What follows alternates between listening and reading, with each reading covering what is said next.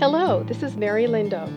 I'm so glad you're listening to this podcast today, and my prayer is that you will be inspired, challenged, and encouraged by the Holy Spirit. Sit back now with a cup of tea or your favorite coffee, and listen to what the Lord has to say to us today.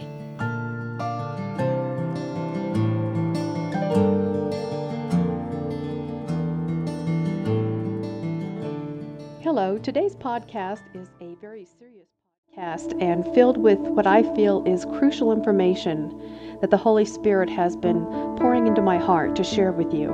And so I encourage you, if you want to take notes or print out the message as well, to highlight it and to pray about it and to hear what the Spirit of the Lord is saying in these crucial days.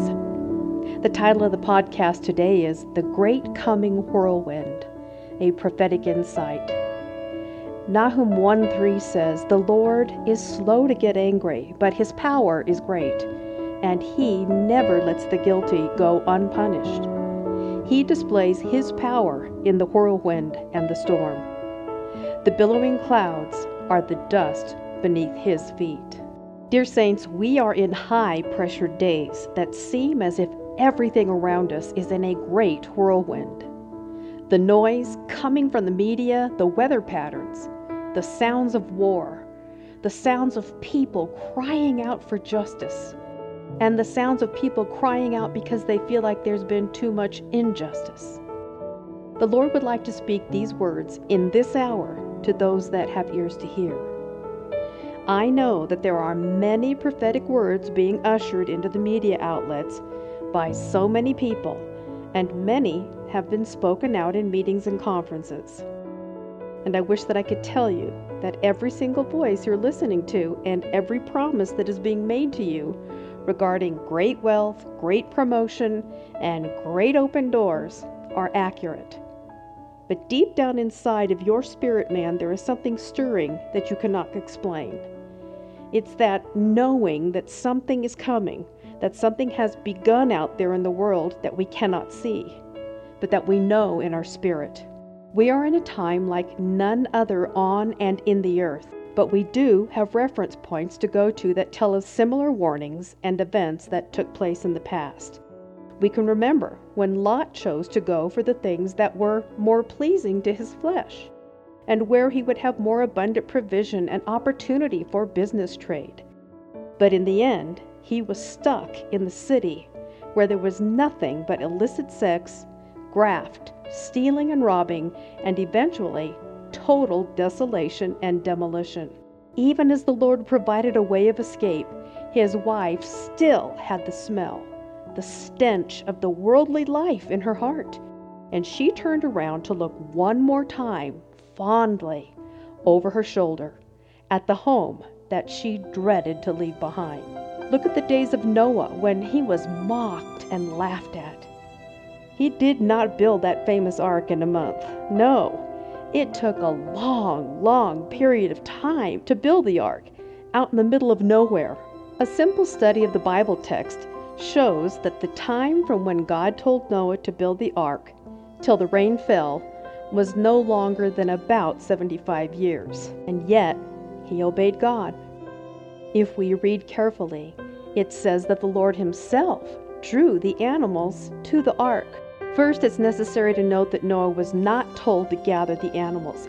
He was commanded only to build the ark, large enough for all the animals, and simply receive the animals when they arrived.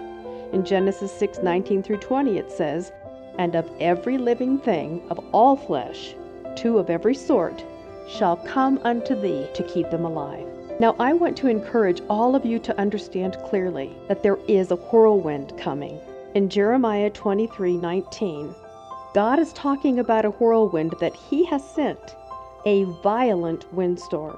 It says, the false prophets had said, no bad is coming. It's verse 17. God says, do they ever listen to me? I've said I'm sending a whirlwind, and it's going to fall on the heads of the wicked.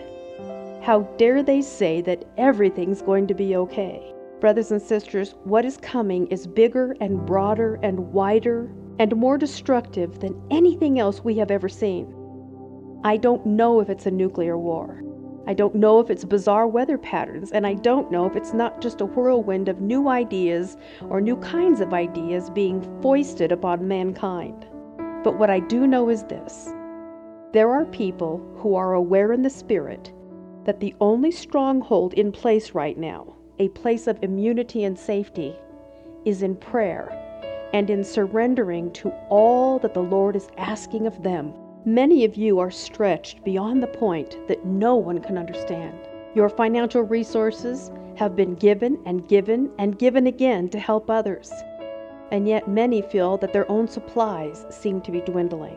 There are those who have poured into the lives of others, poured into businesses, poured into mentoring and training others, and yet it appears as if when they reach out, there's nothing left in the pantry for them.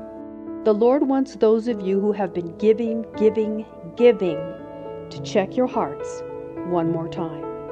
If He told you to give and to serve and to sacrifice, then you can be guaranteed one thing: He does not withhold from those who have been faithful.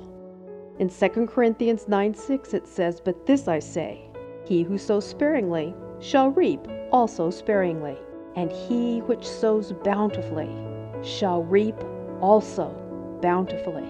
2 Corinthians 9:10 says, "And God, who supplies seed for the sower and bread to eat, will also supply you with all the seed you need, and will make it grow and produce a rich harvest from your generosity."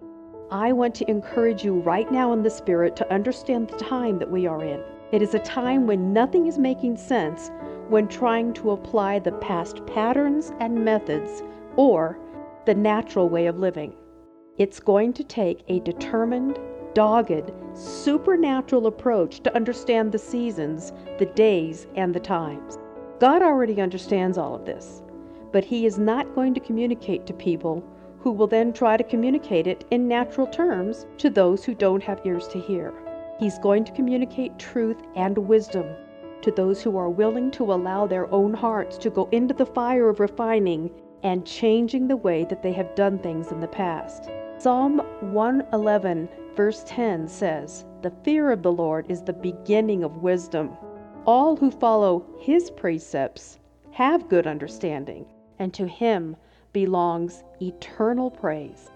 You know, difficulties require new strategies, and hard times require sober minds and the determination not to be towed under by destruction and despair. We are not to be focusing on the noise in the whirlwind around us in the world, even though it sure does draw our attention from the left and the right. We are to instead focus on a specific path, a narrowing of vision, and a one-direction place. And what exactly does that all mean? It means that we are to seek the face of the Father. And I mean seek and to seek and to seek again, continually. 1 Chronicles 16:11 says, "Seek the Lord and His strength. Seek His face continually." We have got to break down those things that are holding back the move of God in all denominations of the Christian faith. It will only come by seeking His face, seeing His heart for the people, and hearing His plans for them and for us.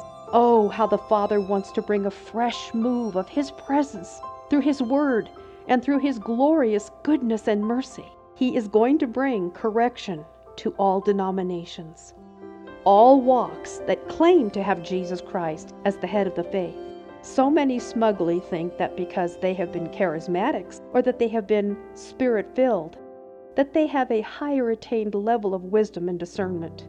This is nothing but plain arrogance. If anything, there should be a more refined level of humility and thankfulness for the fact that we have access through the gifts to flow in the fruits of the Spirit. Isaiah 2:12 says, "The Lord Almighty has a day in store for all the proud and lofty, for all that is exalted, and they will be humbled." The Holy Spirit would say these words today. Yes, the winds are blowing, and they are harsh winds, and some are absolutely destructive winds. Everything that does not stand under the power of my word and is not anchored in me shall be shifted and blown and shaken, and at times The winds of drastic change will draw away the dross from the wheat. I am sifting and shaking and shaking and sifting again and again until my people understand they do not live in a time where making demands and commands to me operate well. I am looking for a people who will bow low enough before me and get quiet and seek my will for planet Earth. This world is fading away quickly, and mankind is corrupted each day more and more to go the way of the flesh. You must put away the noise. You must put away the noise in your life and enter into the place where in the center of the storm is the eye. My eye is upon the righteous. My eye is upon those that are fruitful and faithful. And fruitful to me may be different than fruitful to you. You cannot serve two masters. Yet many have tried to justify the shutting away of my convicting voice when I have told them to go back and make right the situations where they have done grievous damage to others who are supposedly their family members in Christ.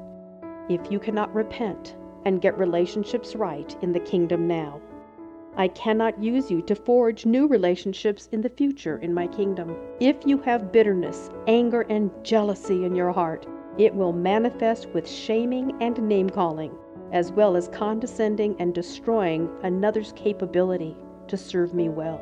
The days of selfish ambition and immaturity are closely coming to an end.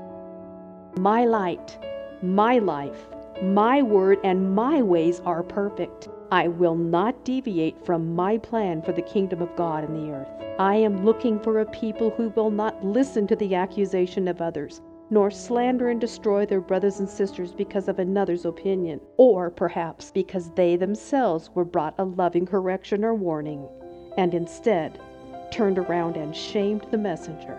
I see you all, and I am fully aware of the things that have been done in my name to hide behind selfish ambition. A judgment time is coming. Know this, I am about to expose those who abuse the gifts, abuse their titles, and abuse the finances that I have deemed for the kingdom, and I'm going to bring their names to the forefront to save their souls. Yes, the whirlwinds may blow and the storms and winds will be continuing to cycle and swirl, but I'm looking for those who are willing to stay in the center of my eye, where there is quiet and there is calm and there is discernment, direction, and wisdom for these devastating days. To those in the center of my eye, I will pour out a wisdom beyond mankind's understanding, and they will rise up and have the words that will bring direction, correction, and light into dark places. Proverbs 22:12. The eyes of the Lord keep watch over knowledge, but he overthrows the words of the traitor. Proverbs 5:21. For a man's ways are before the eyes of the Lord, and he ponders all of his paths. Stand prepared, for I'm doing this thing regardless of whether man is ready or not. I am that I am, and I will have my way in the earth, says the Lord of hosts. Isaiah 57:15. For this is what the high and exalted one says, he who lives forever, whose name is holy. I live in a high and holy place, but also with the one who is contrite and lowly in spirit, to revive the spirit of the lowly and to revive the heart of the contrite. Let's pray. O King of kings and Lord of lords, the mighty one that we serve, Lord, we just want to come to you with all that we have in our lives and again surrender it all. Lord, your word says, create in us a clean heart and renew a right spirit within us. Well, Lord, we know that you have to do that work yourself, that you have got to burn up that dross in our lives that we claim to have a right to. Father, we cry out on behalf of the nations. The earth is in turmoil, and indeed, Lord, you have spoken that there is a whirlwind coming. Well, Lord, we come into the eye, the center of your will, and we ask that you would look upon us. You said we are the apple of your eye. So, Lord, we ask that you would look upon your people, those that are listening right now and praying with me, Father. We come before you, and we ask you, Father, to give us clear direction, clear discernment, clear plans and designs for the days ahead. Whisper to us in the night, Lord, and we will pack a bag if you tell us to pack up and leave immediately. Whisper to us, Lord, who needs to be fed, who needs to be clothed, who needs to have a bill paid, who needs to be sent to a foreign country. Lord, help us to keep our hearts right and keep our eyes focused on you and you alone. Lord, we receive the word about seeking your face and seeking it again and again. And right now we seek your face, your voice. We open our ears to hear your voice. And we repent, Lord God, of any kind of choices to go back to what is familiar rather than to move ahead into the things that you are leading us to when it doesn't look real clear and even bleak at times. We worship your name right now together, Lord. We join across the nations right now together. And we say, Lord, have your way, have your will on planet Earth. We bless your name. We worship you alone. We bow low. We thank you that you look upon the lowly, Father. In Jesus' name, amen. Well, I bless you today. I encourage you to share this word with those that are around you, preparing them, letting them know that what is coming, God sees and God knows.